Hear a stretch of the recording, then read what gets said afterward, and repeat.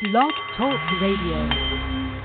Great joy and good afternoon, my friend. The Nepalese meditation bowl is chiming, centering your mind and delight on The Art of the CEO, the show that brings you the most fascinating and, well, really the most helpful leaders in the business community from all over our terrestrial orb. I am Bart Jackson, your Hieronymus Bosch of business.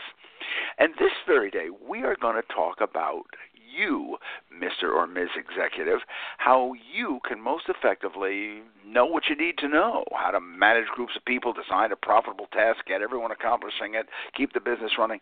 There's absolutely nothing cookie cutter about being an executive. There's no recipe that works. Your jobs are really far too complex and often too profound for any off-the-rack solutions. Now, you know that. And our guest today, Mr. Jamie Millar, knows that because he's not only experienced your plight, he has several of what I'm deeming some of the best ways to seize all that vital information that you need on the fly in a fun way and to put it to work. We're talking, my friend, about shared experience. We're talking about meetings with peers who face challenges akin to yours and who are going through things similar right now, and about you taking that leap into trust and sharing your ideas. Yes, my friend Jamie Millar is talking about peer networks, and since he is the founding president of Skybridge Associates, who makes them up magnificently, he truly knows how to build the cleverly engineered groups of people, those nests of value, where you can learn how to grow a better business and also a better you. And as a little bonus for you, just some proof that no gentleman of brilliance offers info from just out of one box, Jamie also has served as the director of admissions for Harvard's MBA school. And so we're going to put in a little bonus and add we're going to weigh the value of the MBA in your own career journey. So whether you are a teacher of autistic students wondering whether you should grab some further education and step out on your own like Denise, or you're a former large firm CEO desperately seeking pathways as you begin to build a multi-corporation conglomerate like Mark, pull up your chair a little closer and join us in this feast of wisdom, all carefully cuisined to make your career thrive and your ventures flourish. Jamie, I personally want to thank you for coming by and sharing your insights on peer grouping and, frankly, for reinforcing my own belief that all business is personal. Well, it's a real pleasure, and Bart, I'm looking forward to checking The Art of the CEO off my bucket list. Okay. Thank you very much. Jamie, before we do want to get into your peer grouping systems that you have done so originally with Skybridge, but I'd like to just back up for a second on our learning curve. You, as we said, were previously director of admissions for Harvard's MBA program. You saw the students, you saw the benefits, and putting all the MBA jokes aside, what were the students getting out of a Harvard MBA? What was the real value that you saw? Well, I think there was a ton of value, and I say this both as the head of the director of MBA admissions, but also as an alumnus. You know, I actually had done my own MBA there before I worked at the school, and I think that the value is really in a few ways. The first is putting yourself in, at least at a school like Harvard, which really I think pioneered the case method and continues to use that as the primary method of instruction. It's a way to really throw yourself into a real life situation. You know, there wasn't a lot of theory, there wasn't a lot of checklists and formulas. You know, I think as anyone on the that's listening knows, you can't distill management down to a simple formula. So it was really looking at management situations with all of their complexity and really trying to imagine what you would do if you were in the executive shoes. And I think that I think it did two things. I think it gave and there's a bit of a paradox. I think on the one hand it gave us a confidence in our ability to actually deal with those in the real world. I think it also gave a certain amount of humility, where you realize that very few difficult situations have perfect outcomes, have perfect answers, and you're always making trade-offs. Yeah. So I think that combination of confidence and humility is in a group of peers, right? People who are relatively early in their career. I think the majority of the students are in their mid to late 20s.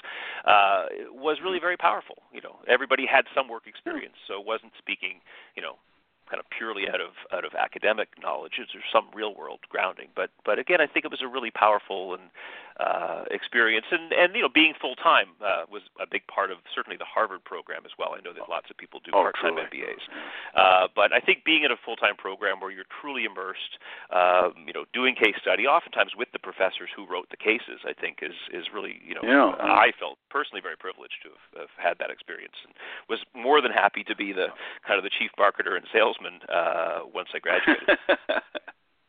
Well, I think it's great that you got out of it, and you have just said the idea of the case idea, and that you're really saying that what this was you were dumped into real life situations, and also a peer pool of eager business folks, as you said, who had some skills already and varied skills.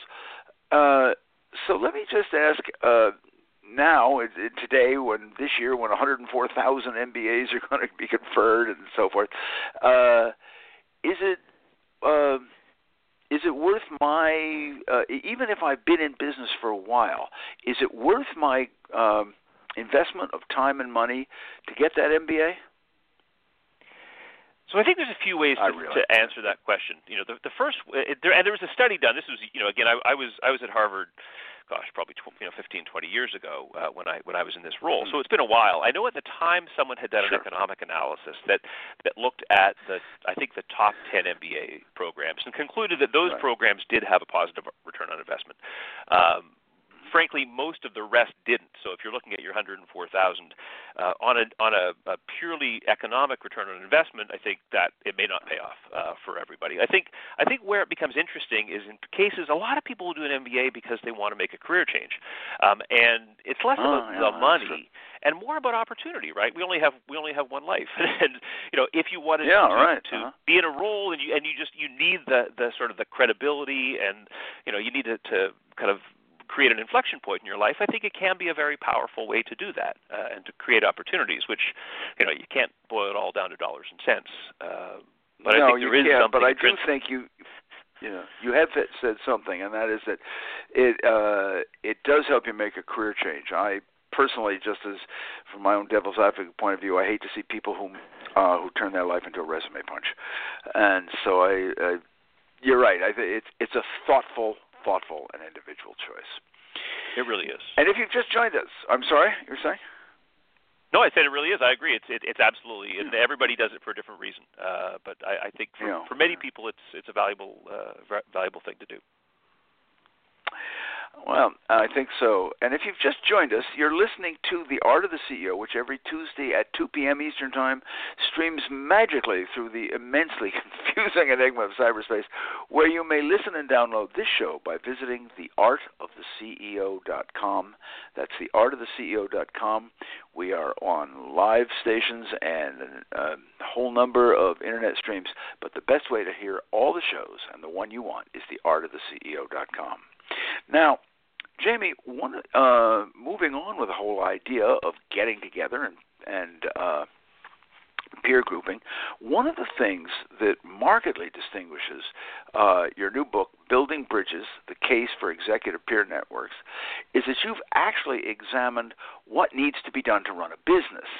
Before you, it's a great approach. You step back and say, what's the need? And Mr. Millar tells us that business leadership involves both complex and complicated challenges, and this is an idea that's too rarely recognized.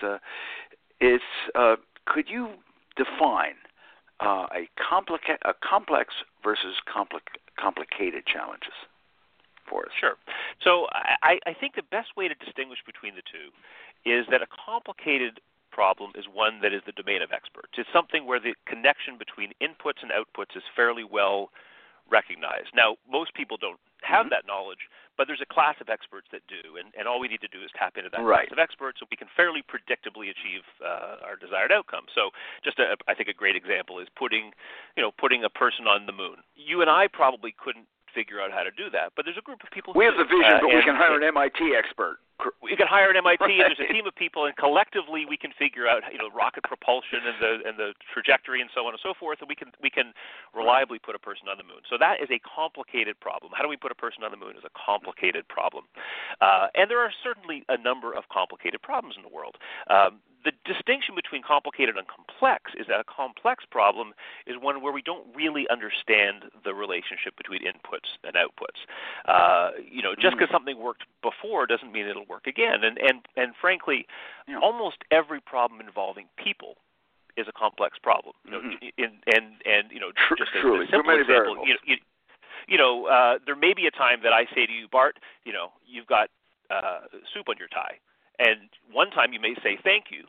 The next time you might punch me in the face, right? And I don't know why, right? And because there are reasons going on in your psyche that cause you, in a certain circumstance, to react in a very different way. And Bart may not even know why. That's the thing. Might not even know why. Exactly. And so that's at an individual level. Once you get a collective together, all bets are off. You have no idea how a group of people will behave. And so the problem is that a lot of times people will try to treat complex problems as though they were complicated, right? People fail to realize that just because something has happened in the past, there's sort of an arrogance in thinking we understand how a complex system, when most cases we don't. The political environment is perfect for this. But politicians will talk with this air of certainty as though they understand, if we do X, then Y will happen, and that's nonsense. These problems are always complex, and I think that's a big part of the work I do, is helping leaders recognize complexity and help to understand the nature of the system. That's frankly the biggest difference, is that the only way to solve a complex problem is to experiment and to try to the more you understand the nature of a system, the more you can kind of structure safe experiments, right? Experiments that won't kill you. I'm in big favor with that. Experiments that don't kill you. I think actually it's interesting the way you talk about this, because for those of you who are scholars or among the literati who enjoy good books, this very problem that Jamie's just attacked is addressed by Edgar Allan Poe in the early 1800s, where he talks about the development of the deductive mind and how one can address the complex versus what he calls the profound, which is problem. And these are things that take in the human character, and you were dealing in human character.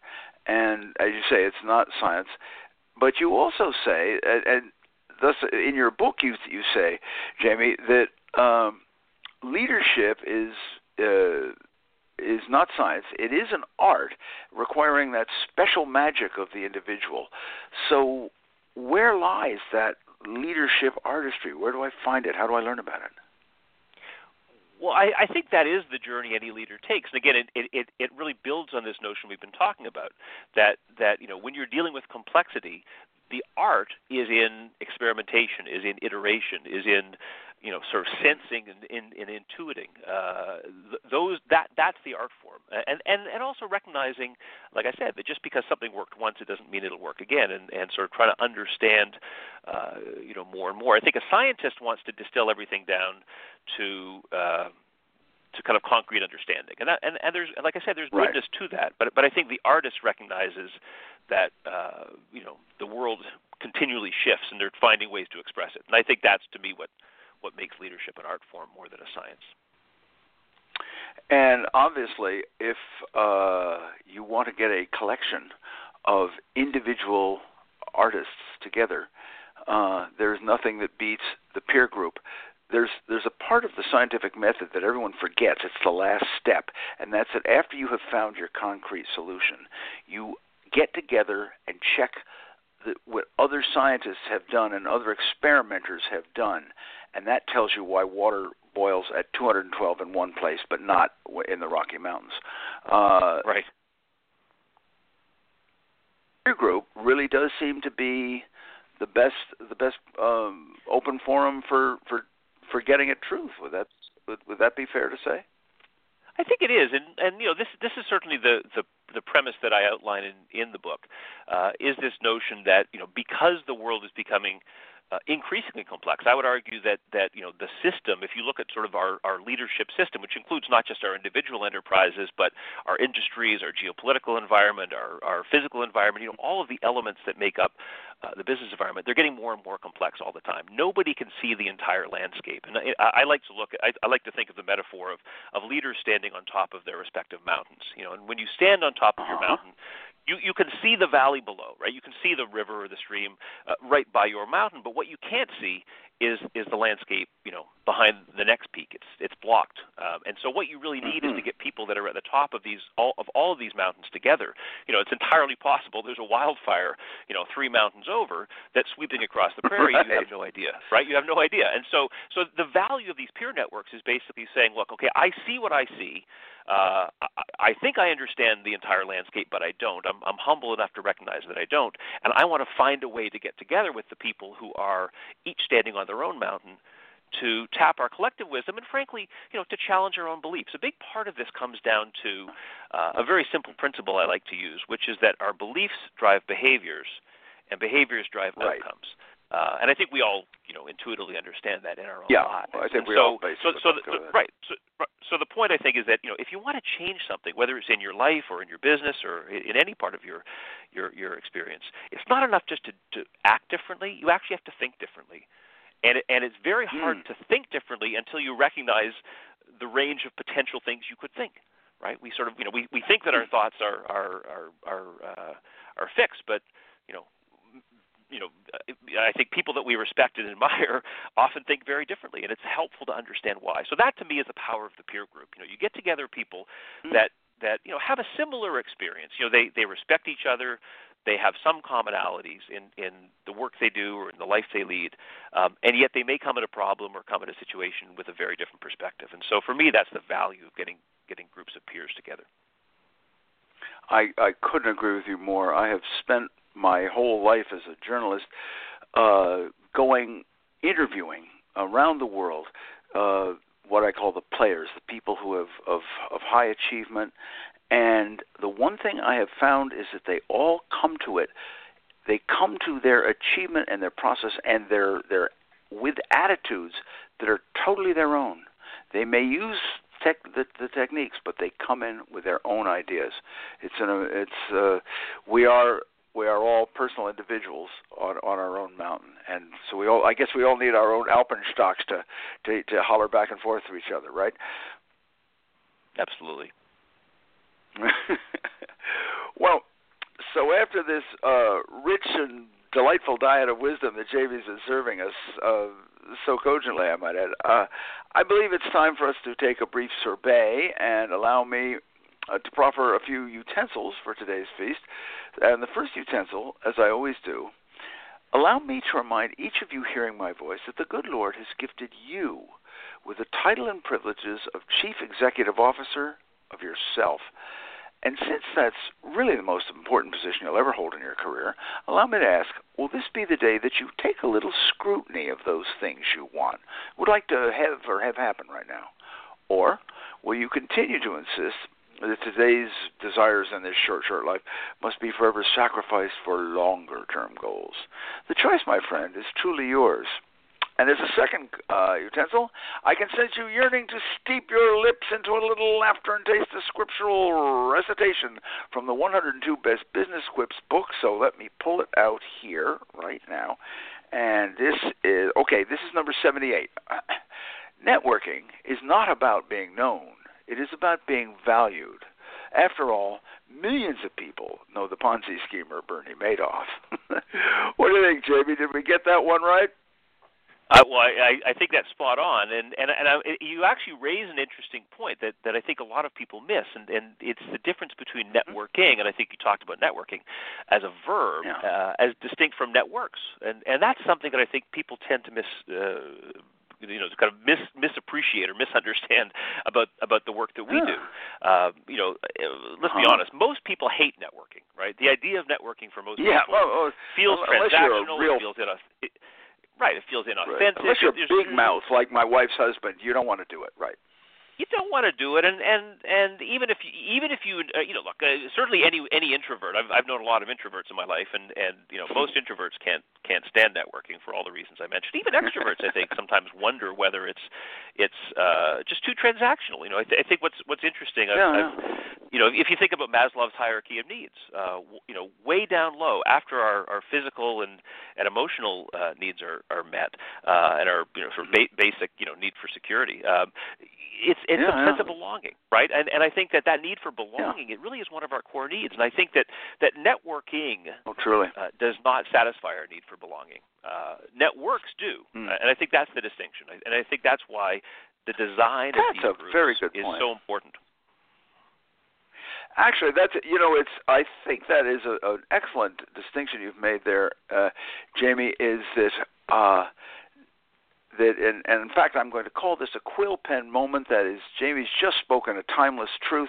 So I would like you all to take out your pens, dip them in the inkwell, and jot this timeless truth down: is that networking may not satisfy your needs for belonging, that is, on the acceptance scale, but a good network will indeed, and it's worth joining. So I'm really glad you said that.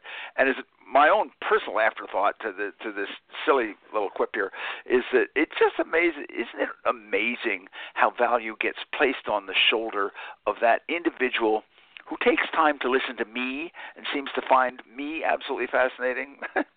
I don't know, just a thought. Anyway, if you smirked a bit over that silly quip, we've got them literally by the books full. Just visit bartsbooks.com and pick up your copy of 102 or the 101 Best Business Quips book, and you will find your tongue loosing barbs and zingers of humor-dipped truth that will have all your fellow chain gangers at work hanging on your every moment. And as a third utensil, we sumptuously spoon to you the answer to last week's business quotation. That is the name of the individual who said, "I will not be a common man. I will stir the sands of smooth monotony." Advice for us all. Those words were spoken by none other than the consummate actor and individualist, like the roles he played, Mr. Peter O'Toole. Congratulations, all you winners, and stick with us, because later on in the show, blurting your way, comes another enriching quotation. And if you're among the learned souls who knows the author of that quote, simply scribble that sage's name down as you believe him or her to be, and email it right off to info@bartsbooks.com. And if you are correct, your knowledge will earn you a mind, soul, and career-igniting gift, freshly disemboweled from the dungeons of Bart's Books bookstore.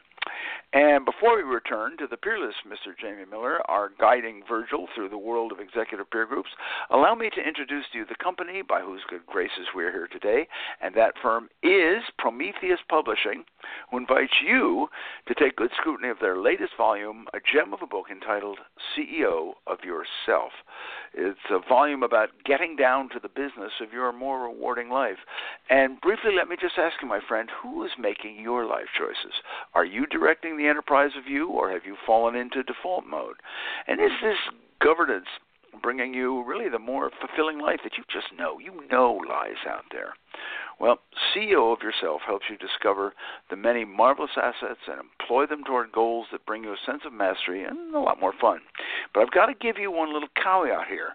CEO of Yourself is not for the lazy, and it's not for weaklings. It makes you stand up. It makes you use the model of chief executing officer, and it makes you form such things as principles and form your own character and sculpt yourself into the effective kind of person you want to be for an exhilarating life. So there you go, my friend. If you're one of those, pick up your copy of CEO of Yourself. Just visit bartsbooks.com. Grab your copy this instant after you complete hearing this show. Carpe diem, my friend, you're worth it. And now, with utensils in hand, let's return to Jamie Millar, founding president of Skybridge Associates and the peer builder par excellence and author of the definitive book on the subject, Building Bridges. Jamie, we've agreed that you need the peer group. We see some of the benefits. So let's delve inside, if we may. How do you design? Many people can gather together likes of their own. How do you design a peer group that works? If I asked you to set up a group of executives in, say, publishing, and that's hurting coy, what might be the parameters? How would you go about it? Sure. Well, look, I think that the key, first of all, is to find a group that is the right size. And that sounds trivial, but it really isn't. When we talk about peer groups, we're really talking about a private club. And you want about 20 people typically in a group like that. I think in my experience, not to get in the weeds of this, but, you normally get about 2/3 of any group that attends a particular meeting just because of schedules and so forth. And so if you have a group of about 20, you typically have, in the neighborhood of 13, 14 that'll attend the meeting, which is about the right size. If it's too few people, you don't really get the richness of discussion that we've talked about. If it's too large, people talk at each other instead of talking with each other, and just the setting is not conducive. So the first thing is you start with an expectation that is going to be about 20 people, and then within that you have a lot of leeway. It could be a group that's purely local. So for smaller companies or mid-market companies, there may be 20 peers within a given geographic area. I've done a lot of work with companies that are world leaders, and in fact what they find is that within their city there may only be 2 or 3 peer companies, and so they have to make it in some cases a national or even a larger group. In the past, that had people flying in from London and New York and San Francisco and Chicago, for meetings, because that was the only way to get 20 people who saw themselves as peers that were sort of in similar roles in similar organizations. But again, many people will find a peer group locally. So I think one of the first questions is, for my cohort, are there enough locally, or do I need to go more broadly? And then I think the question really gets down to a whole set of design questions. Is it about the job title? Is it about the tenure in the role? Is it about age? There's a whole host of sort of factors that one might use in designing it. But like I said, really what you're trying to do is you're trying to get a group of people who see each other as having a common set of experiences where everybody has something to teach and everybody has something to learn. I think that ultimately is the kind of respect that you're looking for. So that's the first. I think that's good. But what about the logistics? I mean, you've got that. Let's say you got the common thread, you got your invite list and so forth, and I assume it is an invitation only thing, but. What about the logistics? Because there's several models. I mean, do you want to have a speaker? Do you want to have a discussion theme? Do you fix memberships? And what's a good number of meeting times? In other words, what are some of the logistics when you say, okay, I've got my theme? Take us through how you design it from there. Sure. So, I think every group will be slightly different, and this is the beauty of it. There's no one size fits all, like so many things in life. In general, what I find is that about 3 times a year works well. I know there are some groups that will meet monthly, and that's fine, particularly for local groups. Any group where people are traveling, that's usually too much. And so what I'll typically do is for most of my groups, is have people meet 3 times a year, usually. Kind of the model that works well for us is kind of 3 to 6 in the afternoon. We'll have kind of a round table, kind of a formal session, and then we'll break and have a nice dinner together. So, we may spend 6 hours together, about half of it formal, half of it informal, which sort of gives you that opportunity. I'm a big believer that the power of any meeting, or really the value of any meeting, is created long before people get in the room, and so it really is the preparation that makes all the difference. And so it involves spending time with the people in advance, understanding what their issues are, and coming in with a real agenda, not just shooting the bull for 6 hours, but really having a plan. And by the way, trust. So you do have a discussion theme. Do you have a formal discussion theme, and the people coming in know about it? Always. In fact, we usually put together a bespoke white paper. We'll put together some materials that help everyone get on the same page and they understand what the questions are. And look, there are some groups who really want speakers. I've got a group of corporate board directors who really find it helpful to be exposed to new ideas. We've talked about blockchain. We've talked about a whole bunch of kind of out there ideas. But for many of the executive groups, their view is, look, I can get a briefing on a topic anytime I want. What I don't get much of is time together with peers. And so most groups that I lead, frankly, tend to prefer most of their time just talking with one another, in an active discussion, not listening passively to someone else. Okay. There's just one of the things you talk about. I'm wondering about diversity, particularly of professions. By sheer chance, I and an attorney and a recruiter have started a group called the Accomplished Professionals Breakfast, and it has it's working well. We've got people, but it has bankers, it has fund creators, nonprofit founders, authors, even some pompous old radio hosts, and they're all at an advanced level. What is your take on, I guess, diversity of professions? I think as long as people see each other as peers, that's all that matters. And again, peers doesn't have to mean that everyone has the same profession, right? The point you made, everyone was at an advanced level. I think that advanced level made you peers, right? The fact that you all respect each other and think you have something to learn, that's adequate. What you don't want is, you wouldn't want a 22-year-old and a 75-year-old necessarily, who might have very different I guess issues to bring to a group and might not really see each other as peers. Now, Jamie, I hate to say I have so many more questions I want to get out of you, but if obviously I can't do it. If I am looking to join a peer group, or I need to be in a top-notch one, and I want to form one, how can I get in touch with Skybridge Associates and get more of your fine guidance? Well, look, we'd love to talk with anyone. The best bet is to go to our website, which is Skybridge.Associates, www.skybridge.associates. There's, I think, all of what we're talking about and more is certainly in the book, and Building Bridges, the Case for Executive Peer Networks, is available on Amazon, Barnes & Noble, BN.com, all of the usual platforms. It's available in both ebook and physical copy, and also an audiobook. So if your listeners can stand listening to my voice for an hour, it's a very brief book. It's only 60 pages, and the audio runs about an hour. And so we try to keep it concise. So certainly people can read the material, go to our website, and we'd love to hear from folks. That's excellent. And I was going to just say goodbye, but I got to say, you said something to me when we talked earlier, and I got to get it out. You said one of the most vital tool for the network's leader, the best thing she can have in her quiver, is to give a damn about the people who are there to serve. Elaborate on that. Would you just tell me what tools a good network person would put together, former would have? Sure. So I think this idea of giving a damn is critical. I think you have to be serving the group and be interested in the group. If you're not interested in the people that you're working with, it makes it very difficult to lead a group of senior people. But beyond that, I like to talk about the 7 C's.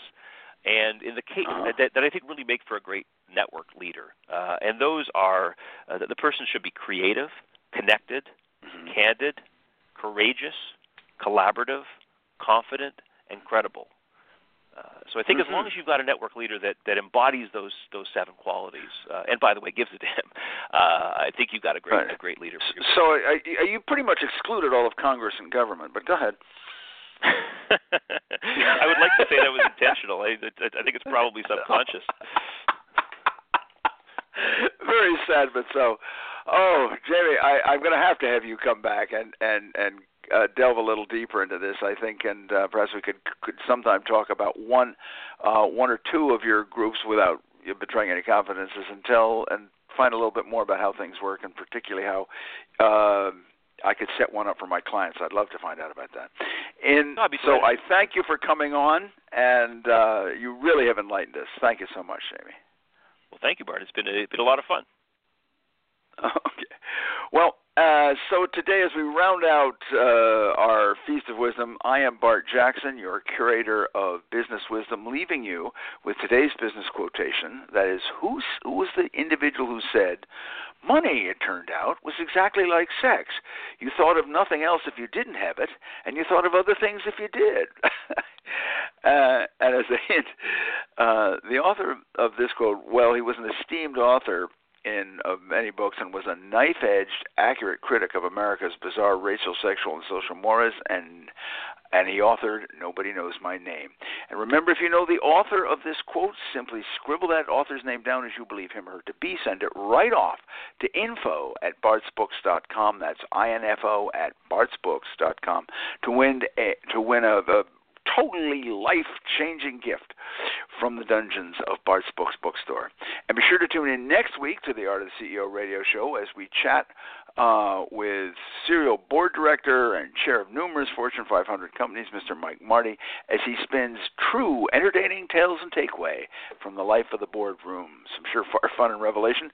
And as a parting shot, in the words of my wife's husband, the only common thread uniting millennial business folks is their unanimous annoyance at being foolishly lumped into a single category.